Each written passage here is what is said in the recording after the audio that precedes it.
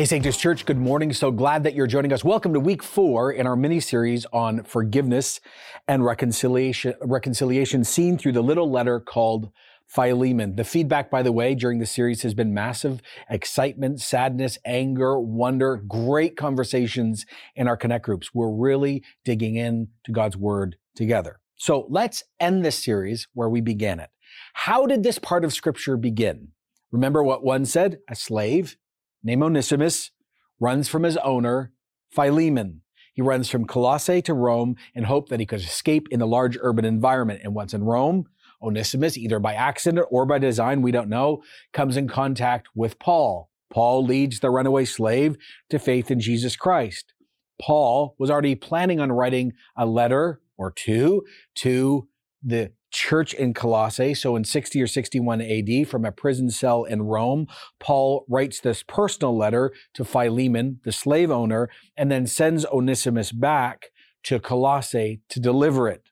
So into that political, religious, social moment of great danger, an unwinnable, nothing in common moment, there is then a radical call for unnatural unity and forgiveness because of, and only because of, the work of Jesus. Now, let's pause and let me say this again.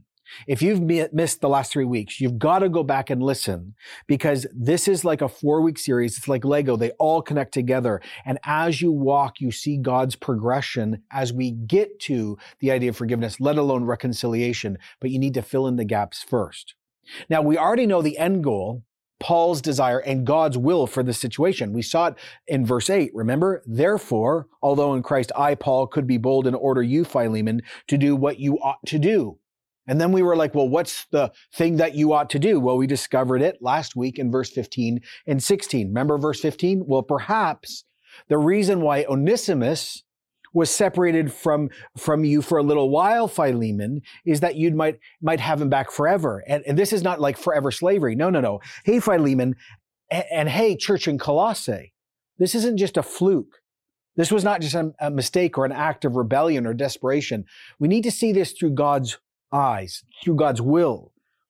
We all now need to see this through heaven's perspective, not how you both feel or what you did. So, hey, Philemon, I know your honor was impinged. You were stolen from. Good chance Onesimus was not a great worker. And I'm sure Onesimus was saying things like, I just want to be free. I want a better life. I want to make my own choices. I want better food. Or maybe Philemon was a bad master.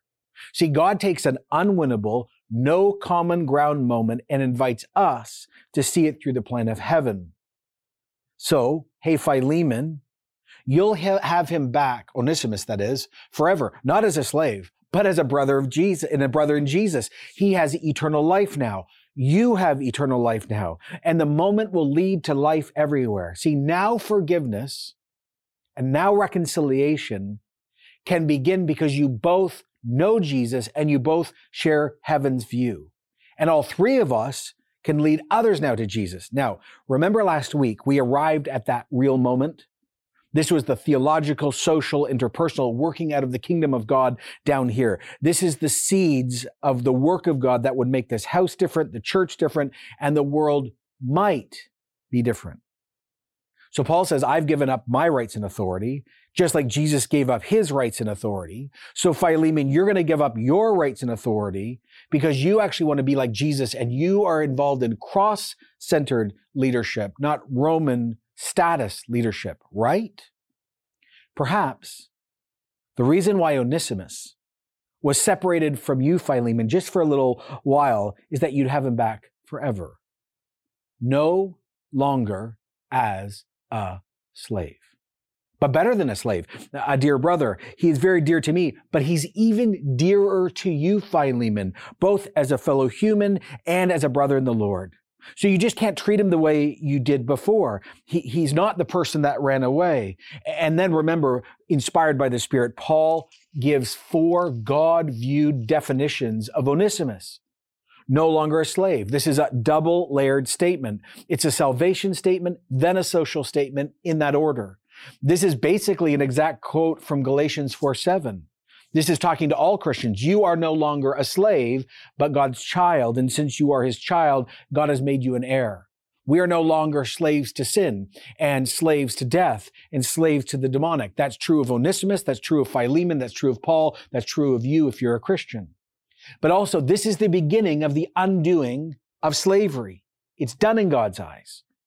So he's saved, and that is why he's called dear brother. And not just brother, dear brother, family member. And not only that, Paul says, and remember, he's a fellow human being, made in the image of God. He's not property. And lastly, Philemon, and lastly, church in Colossae, I just need to say this. He is your brother in Jesus. He is now part of your family that ripples into eternity. And like I quoted last week, it was Scott McKnight that said the language here elevates this slave from the margins of the family to the family table. Now conditions have been created in a sibling-shaped relationship rather than a status-shaped community. And like I shared last week, what should blow our minds is that the very family table that the slaves would set and cook the food for would now have to be invited to sit at that exact table because Eucharist, communion, the Lord's Supper took place during meals. Nothing like this on earth existed at this moment. That in itself was radical. Now, Sanctus Church, watch the progression because it's going to matter for today. Week 1, Paul moves us to see we don't get to choose who's in Jesus. That's God the Father. He calls people.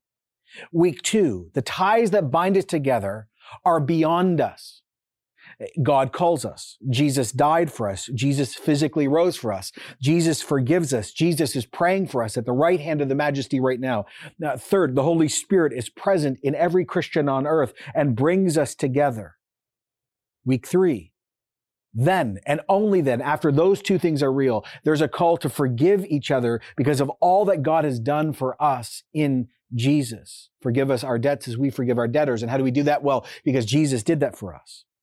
Paul, if you remember, has pointed out that both parties must forgive each other for perceived and real offenses because of Jesus. But now Paul takes it one step further. He moves us from forgiveness to personal reconciliation. Verse 17. So if you, Philemon, consider me, Paul, a partner, you welcome Onesimus as you would welcome me. The word partner is where we get our word fellowship from. If you grew up in church, fellowship hall, right? It's where we get the word church from. Now again, let's remember all the amazing things Paul has stated about Philemon. Dear friend, fellow worker, fellow pastor or elder. The church meets in his house. He's incredibly wealthy, but he's incredibly generous. He's growing in theological wisdom. He loves so many people so well from such diversity, which was impossible only 2 or 3 years earlier, and yet Jesus has changed him. And Paul's saying, look, I know all this is true of you. And so if you consider me a partner, which I know you do, and all of that plus. And since I, Paul, cannot come and be with you because I'm in jail for Jesus right now, right? So here's what I want you to do instead. I want you, Philemon, to think about everything you would do if I suddenly was set free and was at your door today. The food you'd give me, the time, the space, the hospitality, the conversation, whatever you would do for me, your mentor, beloved pastor, one of your best friends, I want you to do this for your runaway slave. Don't treat him the way you think he deserves to be treated, but treat him like you would treat me, the one you love and respect the most.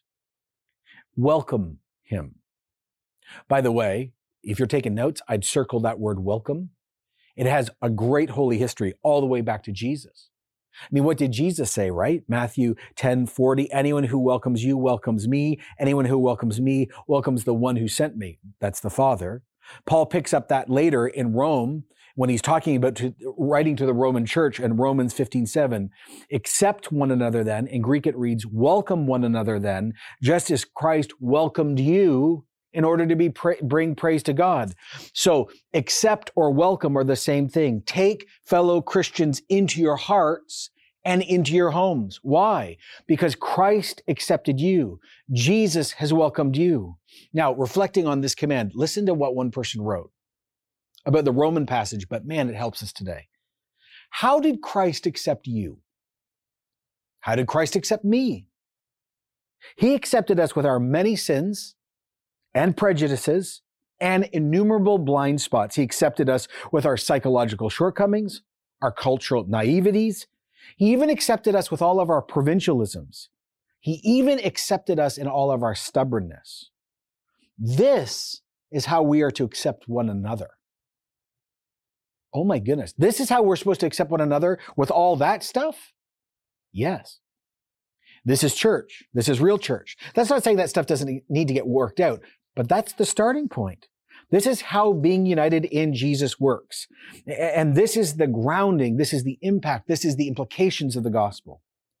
So then Paul goes way beyond forgiveness. Verse 18, if Onesimus has done any wrong or owes you anything, Philemon, you're going to charge it to me. See, Paul understood something. Forgiveness and repentance don't equal restitution, let alone reconciliation. What Paul is bringing up is not a false claim. Something wrong probably had been done. Did Onesimus steal from Philemon to run away? Or did he actually just lose money because he didn't do his job, whatever that was? Or did he do something so bad that is actually why he fled for his life? Well, we don't know. But here's what Paul says to Philemon. Hey, listen, here's my IOU. I'm going to cover all the costs. By the way, could I ask the whole church to lean in, please? Paul says, I'm going to cover all the costs so you cannot use anything, especially a real offense or non-restitution, not to reconcile with your new brother in Jesus. Acrimony must be replaced by unity. Let me say this again. I'm going to cover all the costs so you cannot use anything, especially real offense or non-restitution, not to reconcile with your new brother in Jesus. Acrimony has to be replaced by unity. I, Paul, am writing this in my own hand, and I will pay it back. Not to mention, Philemon, you owe me your very self. This is probably one of 4 times in the whole New Testament where Paul says, hey, listen, it's me personally writing this. And I'm going to pay you back for real, even though I have nothing to do with this and I didn't do it. Reconciliation, sit with this. Reconciliation, not just forgiveness, is so important. Paul is willing to pay the cost for someone else's lawbreaking. Sound familiar, anyone? Oh, right. Jesus. Jesus, who is innocent, takes on other people's mistakes, our sins, to make sure we can be reconciled to the Father. The third party brings the other parties together. It always takes someone from the outside, but in this case, the third party also takes the bullet, pays off the debt, so reconciliation can actually take place. But Paul's the master at setups, isn't he? Yeah, Paul says, while we're on the subject about, debts and owing and all of that, can I just point something out to you, Philemon? I understand you're very wealthy and very successful, and you've got public position both in the church and outside of the church, and you have influence, and you've done an amazing job, but you owe me something, right? I need to remind you of this. You owe me something much more valuable, something much more long-lasting, because I'm pretty sure, let me think. Oh, right, it was me, Paul. I preached to you, and I gave up my life for you so you could know Jesus. Right, Philemon? Wink, wink. Let's not forget, let's just pause here. Let's not forget Paul's own journey and how Jesus changed him over 20 years. Paul's a Jew, not just a Jew, an Orthodox Jew. Not just an Orthodox Jew, he's a Pharisee and a world-class thinker. And 20 years earlier, he thought that the full expression of salvation could only come to Jews. He prayed every day, thanking God he was not born a non-Jew. He would have called non-Jews dogs. He was at the killing of the very first Christian. He was hunting Christians down because he thought our movement was an aberration and a cult within the Jewish community. And now, 20 years later, he is paying and pleading for a non-Jewish slave to be reconciled to a Roman master, all done in the name of the Jewish Messiah. What? Paul's whole life in Jesus is nothing but revolution and the fulfillment of why God elected the Jewish people in the first place so the rest of the world could know there was a God and know a way home. Paul says to Philemon, just so you know, without me, you'd be lost in your sins, and without me, you'd still going to die and have no hope of physical resurrection. And, without me, you'd be positionally owned by the evil one. So Philemon, look, I, Paul, gave up everything for you to know Jesus. So you're going to give up everything to make sure Onesimus walks with Jesus, right? I mean, I've modeled it. Jesus has modeled it. Now it's your turn, right, Philemon? Right? Oh, I do wish, verse 20, brother, that I may have some benefit from you in the Lord. Refresh my heart in the Messiah, in Jesus. Now again, did you notice it? I may have some benefit from you. See, this is the brilliance of Paul. Onesimus, like we learned last week, his name means benefit.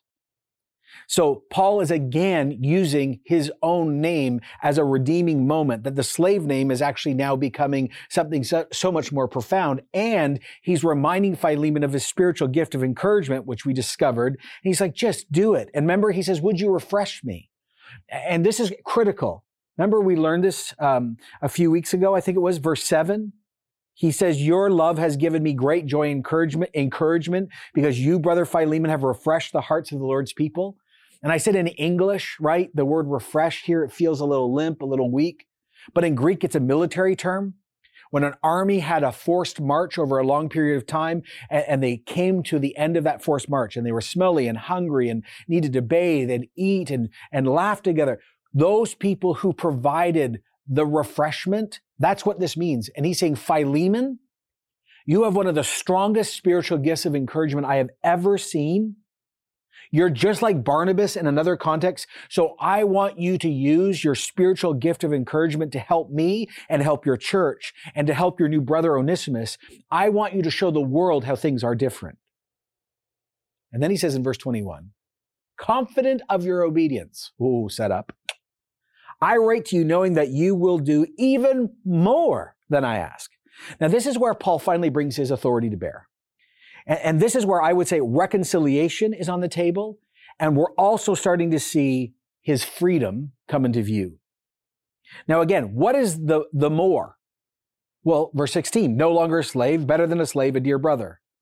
Now, I want to sit here and I'm going to read something from one scholar that, again, is going to make us uncomfortable, but it's helping us navigate this difficult thing. Paul, he says, only hopes that Philemon will do more, but everything now is in Philemon's court. And manumission, setting him free as a free person, could be one choice Philemon could make. But that's not Paul's ultimate desire. Nor should we elevate, in this context, Onesimus' full freedom to the highest level of moral insight in order to understand the Apostle Paul in his context. He wants Philemon to welcome Onesimus back, to forgive him, restore him, and be reconciled. Then, because Philemon has the keys, to open the door for Onesimus to return to Paul for ministry. This letter is an exercise in shifting the responsibility to Philemon. We should speak here of church liberation rather than slave liberation. Now, the more might be in the latter two terms, it could be implied, but if Paul wanted to be direct about it, he would have been direct about it, and he wasn't. So again, let me bring this home. What Paul is doing is he's saying to Philemon, how far do you want the good news to take root? I'm literally putting it in your court. And you know what God's will is, and you know what I want you to do. I want you not only to consider him a brother in Christ, I want you to set him free. Are you going to take the kingdom to your root? Paul says in verse 22, hey, one more thing. Would you prepare a guest room for me because I hope to be restored to you in answer to your prayers? And Epaphras, my fellow prisoner in Christ Jesus, sends his greeting. Now, this sounds like a, hey, listen, buddy beside me saying what's up to, and he says hi. No. This is crucial to the conversation. This is brilliant setup. Who is Epaphras? Well, we know he's a pagan convert from Christianity. His name is short form from someone who had been named after Aphrodite, the pagan goddess. Later, we find out in church history, he actually became the bishop of the churches in Colossae and is murdered for being a Christian. But we first discover him in the book of Colossians. Colossians 1:7. You learned this from Epaphras, our dear fellow servant, who is a faithful minister of Christ on our behalf. Or Colossians 4:12, Epaphras, who is one of you, a servant of Christ Jesus, sends greeting. He always is wrestling in prayer for you, that you may stand firm in all the will of God, mature and fully assured.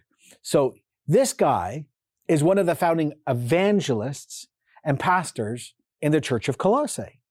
He is a prisoner with Paul at this moment, So this leader comes from Colossae, is a leader already in this local church, most likely actually helped lead or attended or was involved in the church that met in Philemon's home. So as one of the pastors and leaders, he's in agreement with Paul about how Onesimus should be treated and reconciled with. So this even brings more force to the table. And then he says, oh, by the way, there are a few other people, Mark and Aristarchus and Demas and Luke, my fellow workers, the grace of the Lord Christ be with your spirit. Mark, that's John Mark who writes the Gospel of Mark. There's Luke there book of Acts, book of the Gospel of Luke, just a few other things. But he says, look, at the end of the day, all these people say hi. They're all in agreement with me too. Just want to say, but actually the grace, the undeserved mercy of King Jesus the Messiah to you all. Why does he end here? Because the very last verse points out that we all have in Jesus undeserved mercy. And the undeserved mercy is the foundation for forgiveness, unity, let alone reconciliation. Now, I hope some of you have been asking this question, well, what ever happened to Onesimus? Well, church history tells us that most likely he becomes the second bishop of Ephesus.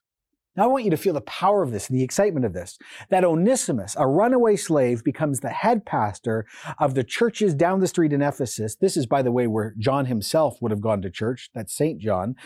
And this is incredible because the love of Paul and the love of Philemon and the power of the gospel works so deeply that Onesimus becomes more responsible and has more spiritual authority than Philemon, his former master and elder. Now, I want us to pause, whether you go to Sanctus Church or not, and I want you to see the progression. Week 1, we don't get to choose who's our brother and sister in Jesus. God decides that. Week 2, the ties that bind us together are beyond us. God calls us, Jesus saves us, forgives us, prays for us, and the Holy Spirit is present and builds a unity. We also have a common Lord in Jesus, and we also have a common authority in the Scriptures. After that is clear, then Paul moved Philemon and Onesimus to why and how to forgive. But the last step is reconciliation. Now, let me just stop and do a recap of what Christian forgiveness is. Remember, we learned last week, because we have sinned so terribly before a holy God, and Jesus has forgiven you, we now must forgive others. Forgive us our debts as we forgive our debtors. Remember, forgiveness is not forgetting, and it's not a lack of justice. You can forgive someone and they go to jail. You can forgive someone and you're not reconciled with them. Yes, we're all sinners, but there are still consequences depending on the style and type of sin. But forgiveness is a choice. Forgiveness is a crisis of the will. It's giving up your rights to hurt people back. And like I shared last week, the best definition I found, forgiveness is assuming personal responsibility for the emotional pain and consequences of another person's sin. Forgiveness is assuming personal responsibility for the emotional pain and consequences of another person's sin in your life. Is it natural? No. Will it take time? Yep. Must we be willing? Yes. Is forgiving radical? Absolutely. It is the most Jesus-like thing you will ever do. Now, let me say what I said last week. On a side note, this is not saying if a crime has been committed, there cannot be justice. Someone can be dealt with by the law and forgiven at the same time. What you know as a Christian, if you are one though, is that the difference is forgiveness is more powerful than revenge. You have been forgiven so much, and you know that God knows everything. So if that person who's done that wicked thing or small thing against you becomes a Christian, Jesus extends forgiveness to them. And if they don't become a Christian, on Judgment Day, they will face God without the covering of Jesus, and they will be responsible for that sin. In the end, justice will be done. Either that terrible thing that was done to you is placed on the body of Jesus, and Jesus took the bullet, the wrath of God was poured out on him. He literally had to become the innocent one who actually takes the sin of that person on him, and justice is there, or on Judgment Day. That is why it's possible to begin to work towards no record of wrongs. Forgiveness is not optional, but reconciliation is different.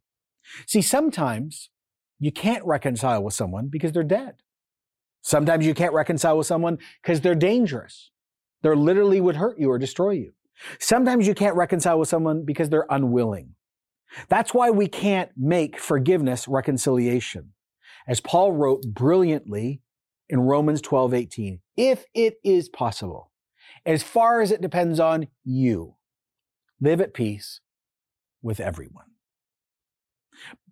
But what we need to ask at the end of the series is, but wonder if reconciliation was possible for you. So you've got confession, repentance, and forgiveness. Let's just remind ourselves, they're incremental and they're nonlinear. They ups and downs. But if the forgiveness process has begun, then how do we, if possible, get to be like Onesimus and Philemon together in Jesus, reconcile on the ground because we've been reconciled to God the Father through Jesus? Well, first, notice here, Paul is a third party speaking strongly into both parties, which much of the time is needed when trying to access this rarely accessible holy ground. But let's see the whole process through.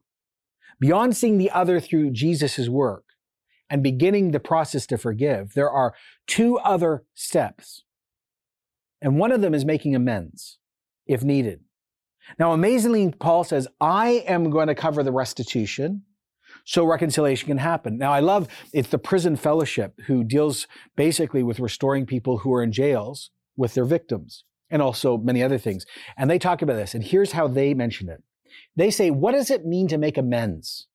The act of making amends consists of an attempt to pay back or remedy in some form for the loss or harm of resulting from wrongdoing. When an offender tries to make amends, he or she is showing a willingness to take responsibility for the offense and manifest the sincerity of his or her confession and repentance for it. Restitution is one way of making amends. Other ways can include personal service to the victim or community service. In whatever way, an offender seeks to give something back in order to make up to the extent possible for the victim's loss or harm. For some victims, an offender's deep, sincere, humble confession and apology is an important way to make amends. Amends does not make harm disappear, yet it does acknowledge the offender has a debt to the victim and community and is trying to seek to pay that debt back.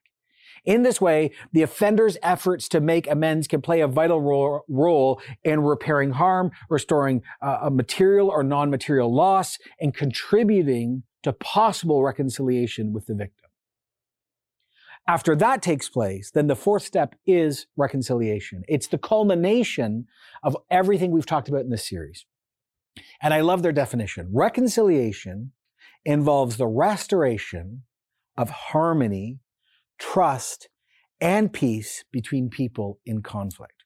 Reconciliation involves restoration of harmony, of trust, and peace between people in conflict. Now, before I'm going to bring this home to you, to my story, and to our church, I need to speak to this cultural moment.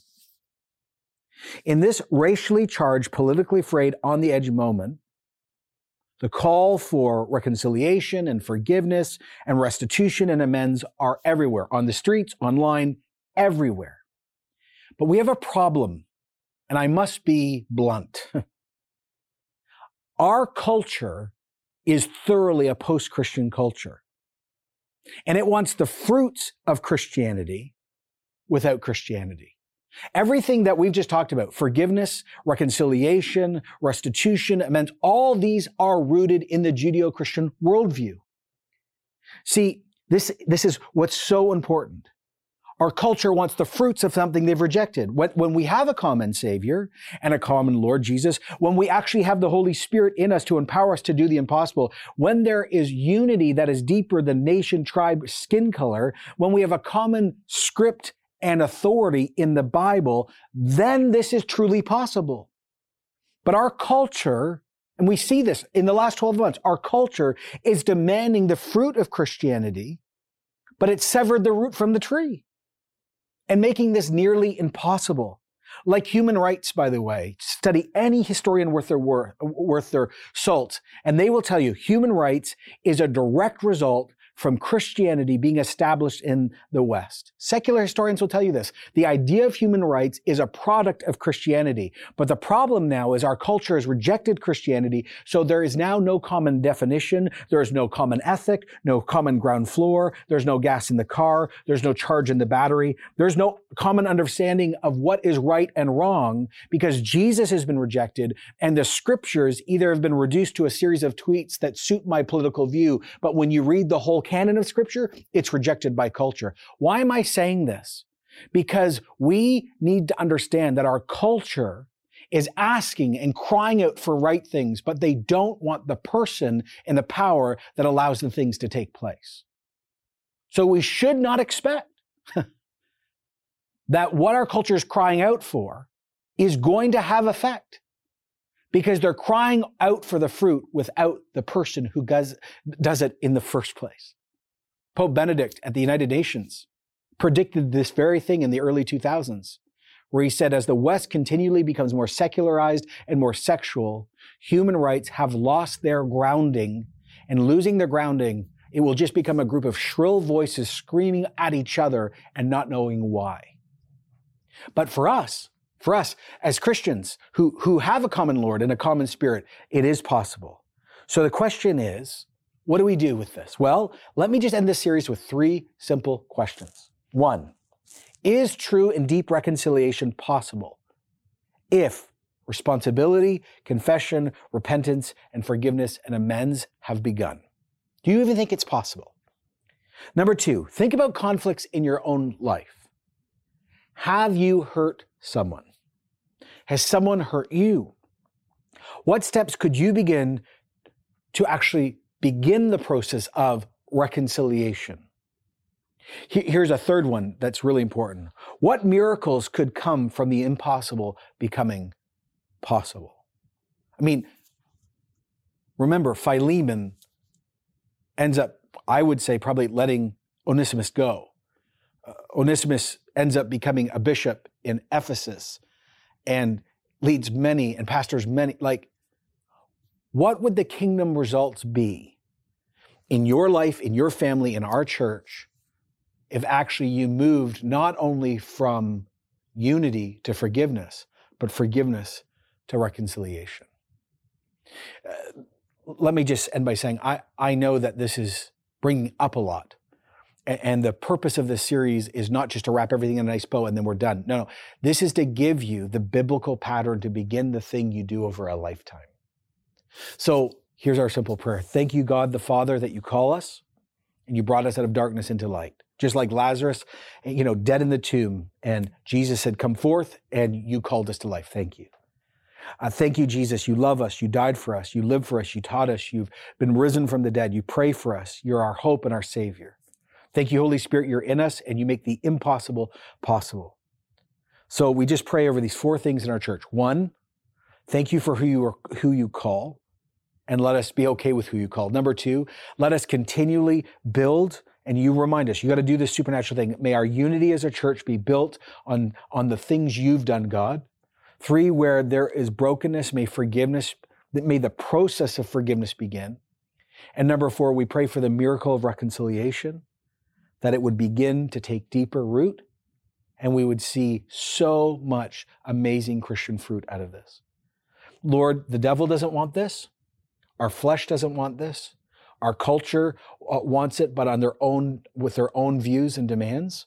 So there's so much pressure against this. And then there's our own fear and our own sin. And so God our Father and Lord Jesus Christ send the Spirit to work this stuff out deeply. We also just pray you'd send Apostle Paul's 3rd amazing parties who are full of wisdom and truth to speak right. Lord, just do this beautiful thing. And thank you that you prompted us to go through this series. Thank you, God. You knew our church needed to hear this. And we pray there'd be great, again, fruit from this in years to come. In Jesus' name. And we all said together, amen.